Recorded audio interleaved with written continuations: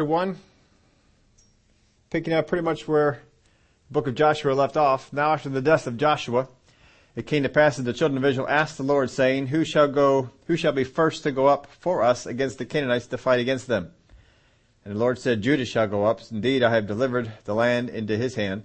So Judah said to Simeon, his brother, Come up with me to my allotted territory, that we may fight against the Canaanites, and I will likewise go with you to your allotted territory. And Simeon went with him. Then Judah went up, and the Lord delivered the Canaanites and the Perizzites into their hand. They killed 10,000 men of Bezek, and they found Adoni-Bezek in Bezek, it's Lord of, and fought against him, and they defeated the Canaanites and the Perizzites. Then Adoni-Bezek fled, and they pursued him and caught him, and cut off his thumbs and big toes. Well, that's the thing that they did, because if you took off the thumbs and the big toes of a king, he could not be a warrior. And Adoni-Bezek said, 70 kings with their thumbs and big toes cut off used to gather scraps under my table, as I had done, so God has repaid me. Isn't that just the way that heathens think about God?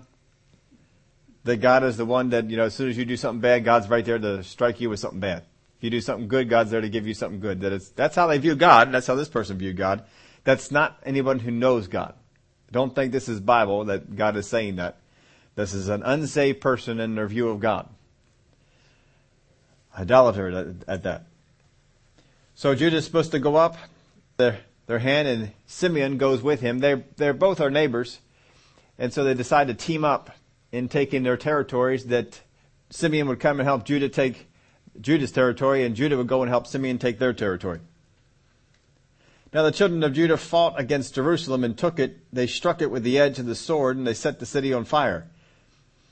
Now this is likely different than in Joshua chapter 10. In Joshua chapter 10, the king of Jerusalem was defeated by Joshua, but perhaps not the city.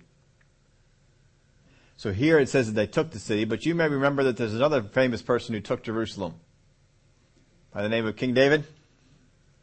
He moved the capital to Jerusalem and took Jerusalem. Well, it seems that what they had taken here was not the fortress part of the city, but the other part of the city.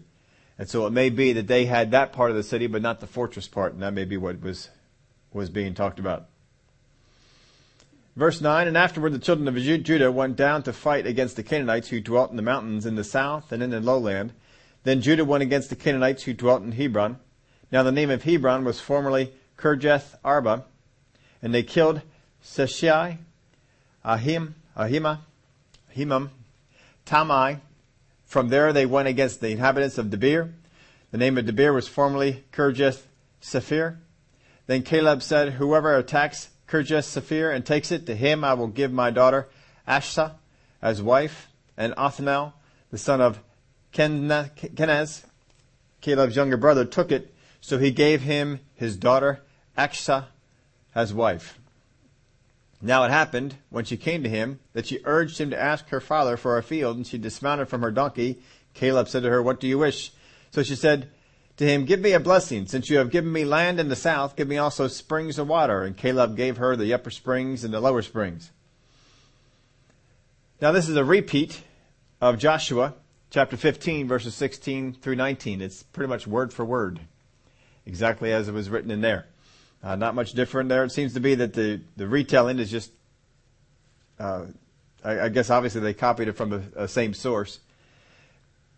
And they put this in here. But you'll notice that Caleb's daughter had asked for some blessing, and she got some land, but she wanted some water to go with it. And so her husband, who was her husband because he did what Caleb had asked, she asked him to go ask her father for it.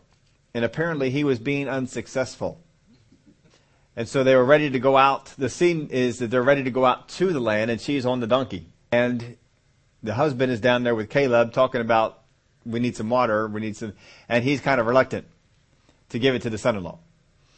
And so she decides, I guess I need to get down and help this out. And so she gets down off the donkey, and she comes over to Dad, and she talks to Dad herself. And then he just gives it to her. Now the children of the Kenite, Moses' father-in-law, went up from the city of the palms with the children of Judah into the wilderness of Judah, which lies in the south near Arad, and they went and dwelt among the people. And Judah went with his brother Simeon, and they attacked the Canaanites who inhabited Zaphath and utterly destroyed it. So the name of the city was called Hormah. Now the city of the palms, I'm told, is the city of Jericho. So it must be something more inside that area that they needed to go out to there and do. Boy, they just went up there and we see that Simeon goes with his brother Judah, and now we see that Judah goes with his brother Simeon. That would seem to indicate that they first went into Judah's territory and now Judah's territory. In verse 18, and Judah took Gaza with its territory, Ashkelon with its territory, Ekron with its territory. So the Lord was with Judah, and they drove out the mountaineers, but they could not drive out the inhabitants of the lowland because they had chariots of iron. I don't know about you, but it seems like it's easier to drive out people in the lowlands than it is out of the mountains. But they had a harder time with the people in the lowlands because they had chariots of iron, and they didn't have any of those. But notice these territories which they took. They took Gaza, Ashkelon, and Ekron, who, throughout the book of Samuel and Kings, I guess mostly Samuel, we see that in, but who is the biggest enemy of Israel? The Philistines, which are Gaza, Ashkelon, and Ekron. Those are three of the lords of the Philistines. That's not all of them. But there are three of them. And here it says that Judah took them. So they must not have taken them for very long. They must have lost them after a time. This, of course, is the Gaza Strip that we know very well today. And they gave Hebron to Caleb, as Moses had said, and he expelled from there 3 sons of Anak. So Caleb just continues to keep pushing on here. And he even takes out 3 Anak, that's the giants. So all in all, it tells us about 8 cities, territories, areas that are conquered by Judah and Simeon. But it says they did not drive out the inhabitants of the lowland. What was the reason given? They had iron chariots there. Now there are always reasons why we don't do what the Lord wants us to do. Aren't there? We always have reasons why we're not doing what God says to do. And this is the case here. We're just listening. Now the reason we didn't do what God said to do, which was to drive out all the inhabitants, is because they had iron chariots. I mean, it would have been nicer if God had a satellite up in the sky and he could have seen they had iron chariots. Of course, God already knew that they had iron chariots. But so often we meet up with a promise of God and we go in there to do the thing and we find an excuse, we find a reason why we can't get it done. Well, it's because this. Well, I didn't know we were going to face this. Well, this came up. Well, this happened. It's like God didn't know that was going to happen. There is nothing that we face that God did not know ahead of time. If he says to get something done, there's a way to get it done. They have already defeated nations with iron chariots. This is not the first time they run up against them. They have won. They have defeated them.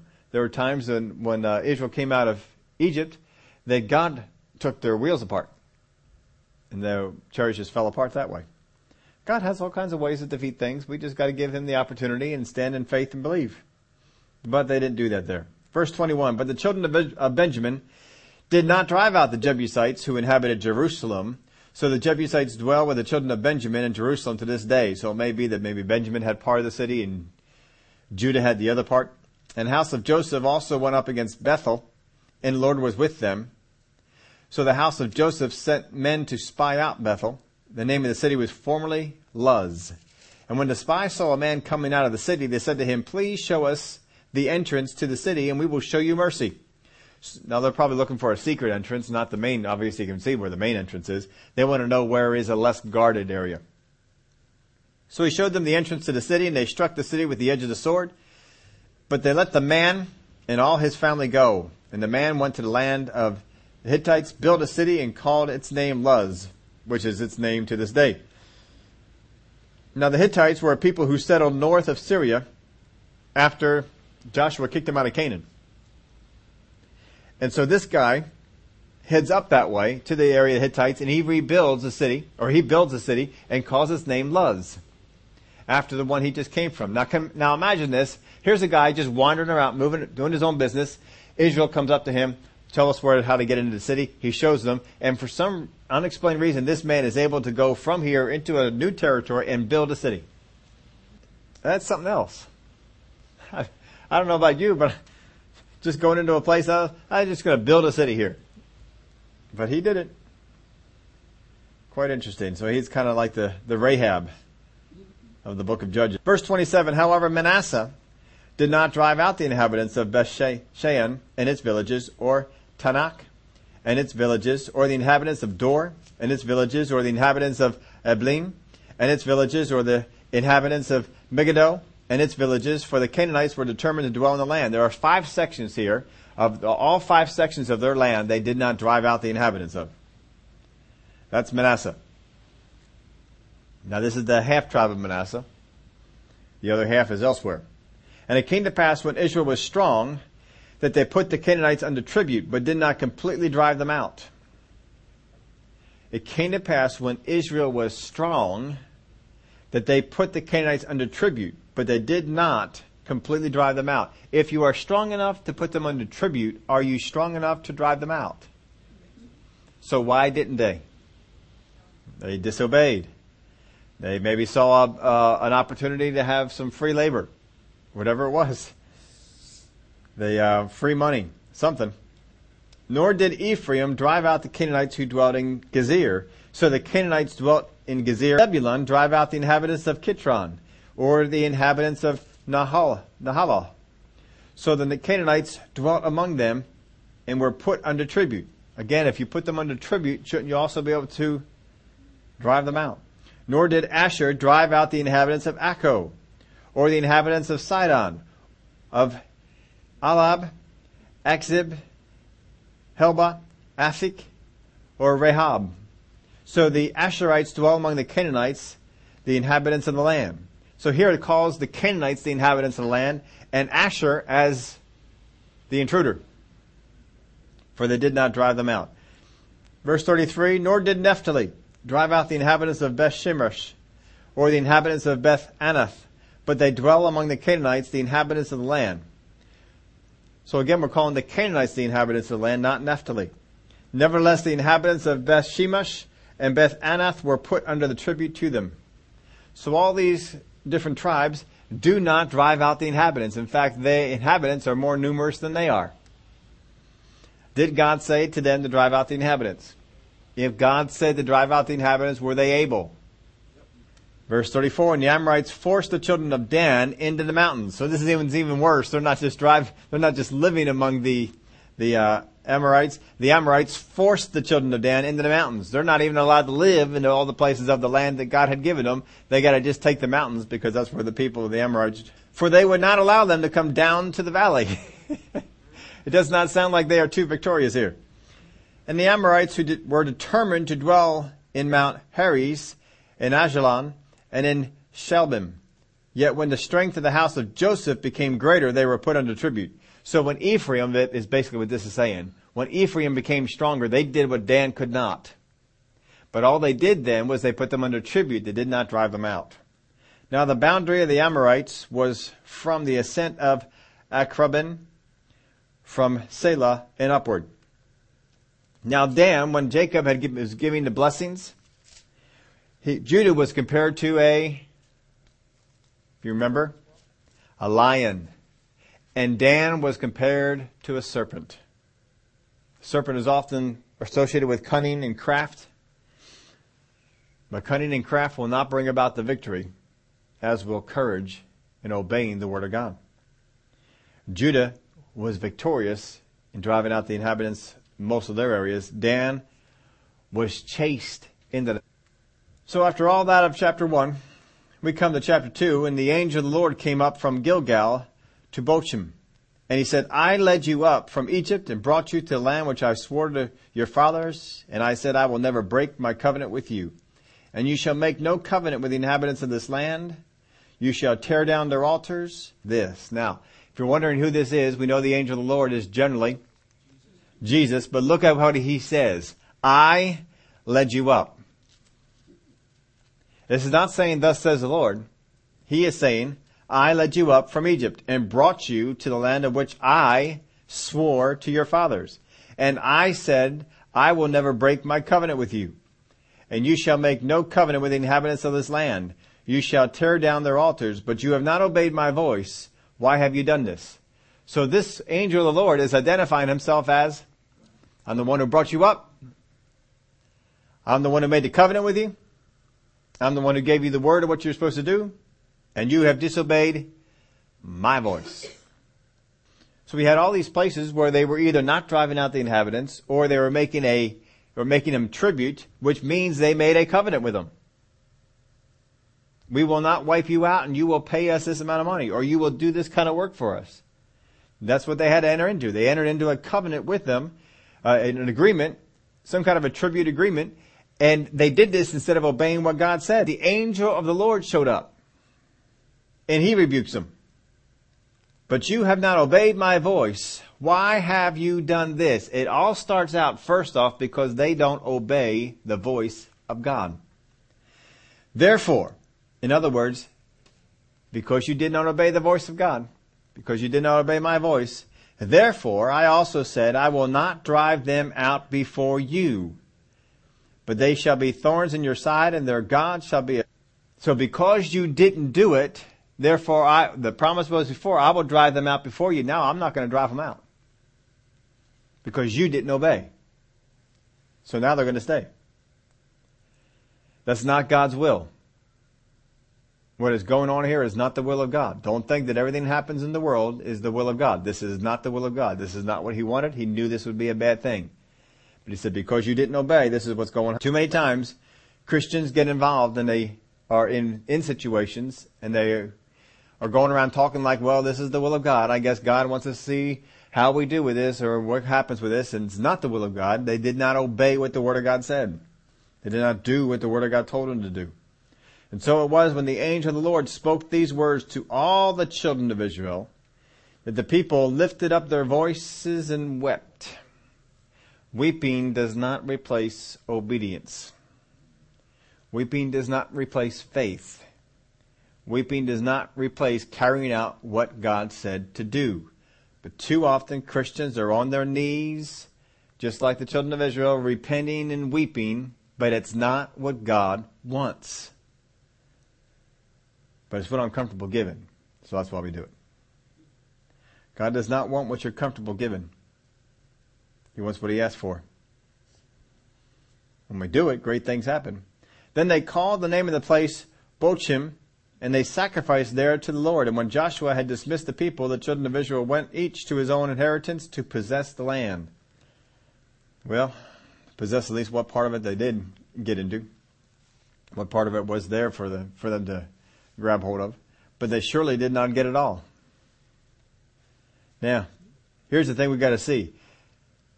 And I think one of the best lessons we can learn from the book of Judges is this. Just because we go into battle does not mean that we win. Just because we go into battle does not mean. Too often Christians want to think just because I showed up for the battle, I should win. Just because I came, it should be enough. It should be like Jericho. We showed up, we marched around the city, we should get the victory. God should knock down the wall and God should do all these things. And nope. Just because we go into battle does not mean we win. Just like the children of Israel went up to Ai, they showed up for the battle, but they didn't win. Because they said, we got to make sure that we do what the Lord says to do. When we do what the Lord says to do, we can be confident. We can say, I have victory. But just because you show up for a battle, or just because a battle is thrust upon you, does not mean that you will win it. What means that we win it is this. It takes 4 things. It takes understanding, faith, courage, and obedience. If you want to win the battle, it takes understanding, faith, courage, and obedience. What was the thing that the Lord constantly told to Joshua? Be strong and of good courage. Be strong and of good courage. He said, no man will be able to stand against you. But a principle he taught them, he taught to others as well. Every place on which your foot shall tread, I have given it to you, My wife and I got in a conversation about this. I'm not sure exactly where, but we were talking about that verse of Scripture. And sometimes Christians want to say, well, whatever it is that I walk, that's mine. But that's not. First off, the promise was given to Abraham, given again to Isaac, given again to Jacob. This land, this area over here, I'm going to give it to you. Land of Canaan, it's going to be yours. And God told Abraham, now go out there. So I've already declared it to be yours. Now go out there and walk in it. In every place on which your foot shall tread, I have given it to you. And Joshua was working off that same promise. This land is yours. Now you need to go out there and walk in it and take it. Decreed it to you. You have no business walking on it and claiming it. Too many Christians, they walk into that. Now, first thing I gave you here in the list, it takes understanding, faith, courage, and obedience. By understanding, I mean this. Knowledge, which breeds understanding, which breeds wisdom. That's the course. Knowledge comes first. The Spirit of God gives us understanding of the knowledge that we have. If we don't have understanding of the knowledge we are given, then the knowledge goes away. We have got to have the understanding. The parable of the sower and the seed, the reason that the enemy was able to come and snatch the seed was because they did not have understanding. I've got to understand what it is that is going on. I put understanding here. Of those three, that's the one I was emphasizing the most, because too many times Christians are going around saying the right things, but not understanding what they say. We've got to understand what we say. If we don't understand it, if we just repeat it, it doesn't do any good. We have knowledge, but we don't know how that goes on from there. We've got to know, understand, and apply it to our lives, which is wisdom. So the first thing it's going to take is understanding. I have got to understand the Word of God. I've got to understand the Word of God on faith. I got to understand the Word of God on healing. I got to understand the Word of God on finances. I got to understand what the Word of God is about promises, about covenant. I need to understand these things. As I understand those things, then I can apply them to wisdom. I can make application out of these things and do it. That's where it all starts. It starts with an understanding. It takes understanding, first off. Secondly, it takes faith. I have to have faith in the things that I understand. You can have great understanding and not have faith in it. It's not going to do you any good. You've got to have faith in the thing that you understand. Because faith is the evidence of things hoped for, and the what? The substance of things not seen. Not seen. That's why it takes faith. I understand it. I don't see it. But I understand it. Too often, they have the promise of God. I know God promised me healing. God promised me finances. God promised me blessings. God promised me whatever it is that God's promised. But I don't see it. And we talk about what we see. For understanding, without a proper understanding, I don't have faith in the Word of God. It's misplaced faith. You have faith in what you see. What did Jesus say about that kind of faith? Thomas, they who believe and yet have not seen. That's where we have to be at. But Christians want to talk about, we've mentioned this before, we want to say what we have instead of have what we say. It's real easy for Christians to fall into this thing. We go around, we talk about what we have. Well, I have high this or low this or disproportionate this or whatever kind of thing is going on. We talk about what we have much easier than we say what we should, what we see, what our faith is out there for. Because I can have the things that I say. But I got to understand what the Word of God says. I got to have a proper understanding. If I have a wrong understanding, someone needs to stand up alongside of me and hit me upside the head. We need that. Sometimes we just need to get slapped in the face. What are you doing saying that? What are you doing going that way? That's not right. That's not a proper understanding of what you need to do. Understand and then have faith in it. It takes understanding and faith. The children of Israel did not have a proper understanding of what God said. God said to drive out the inhabitants. He said, get them out, eradicate them, get rid of their idols, destroy all that stuff. I don't want that stuff to survive. I want it all to go. But they did not have that. They did not share in the Lord's passion to get rid of idolatry. They did not share in the Lord's passion to rid the people from the land. They did not share the Lord's passion for that. Because of it, they went off and they did something else. We've got to share in the passion that God has for these things. Understanding, faith, courage. How many times we watch those movies and we see the courageous people and they always tell us the same thing. Courage doesn't mean you're not afraid. It means in the face of fear, you do what you know to do. You do what needs to be done. That's courage. Doesn't mean we'll always not be. It might be sometimes we are a little shaky about it. But we get up there and we do the thing that we need to do. It takes understanding, faith, courage. Courage is the third. Remember when Jesus was talking with the woman with the issue of blood? And while he's talking with her, the report comes. Why bother the teacher anymore? Your daughter is dead. And what does Jairus do? Immediately fear begins to come up on the inside of him. And Jesus speaks to him immediately and says, do not fear, only believe. It takes courage to believe in that situation.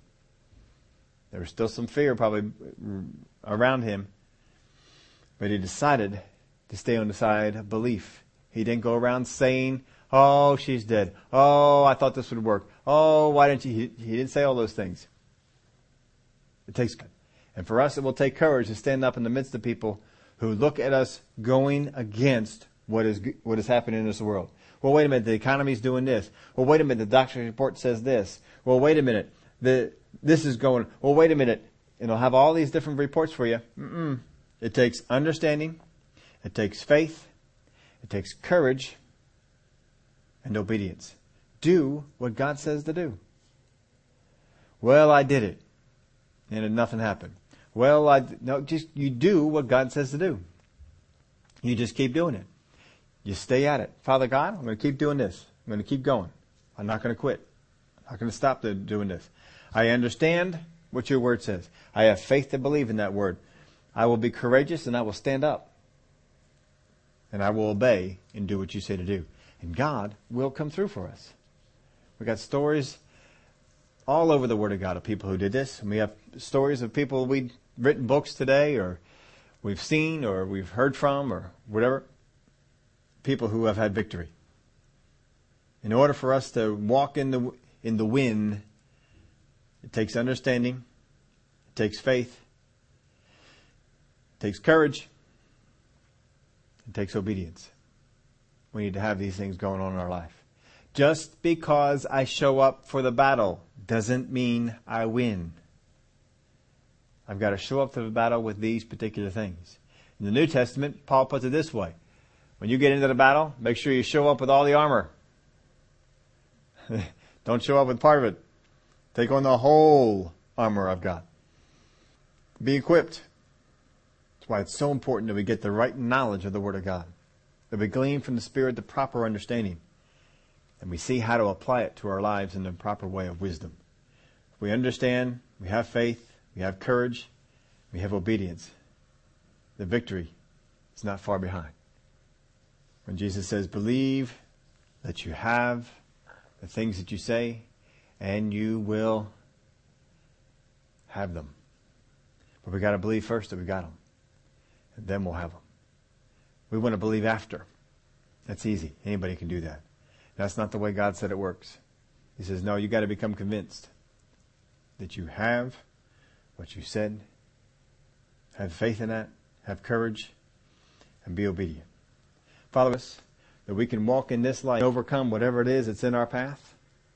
As you look at the book of Judges, we see that there was a lot of defeat in the book of Judges. A lot of people didn't do what you said to do. When you came down and rebuked them, you said you didn't obey. Because you didn't obey, this is not going to happen. But you had wanted that thing to happen. That you want to happen. That you want to come about. And we want them to come about. Remind us how important it is to obey. How important it is for us not to speak words of fear. Not to speak words of doubt. Not to murmur against our own prayers of faith. But to be consistent. In order for us to be consistent, it needs to be something that we believe. That down on the inside of ourselves into it, I believe this is true. If that's the case, then everything out of my mouth will speak that. Will line up with that. Because it's part of my belief. Father, I thank you that you help us to shape our beliefs according to your word. Not according to religion, not according to what man thinks about your word, but real, true revelation of your word. Thank you for the help that you give us. In Jesus' name, amen.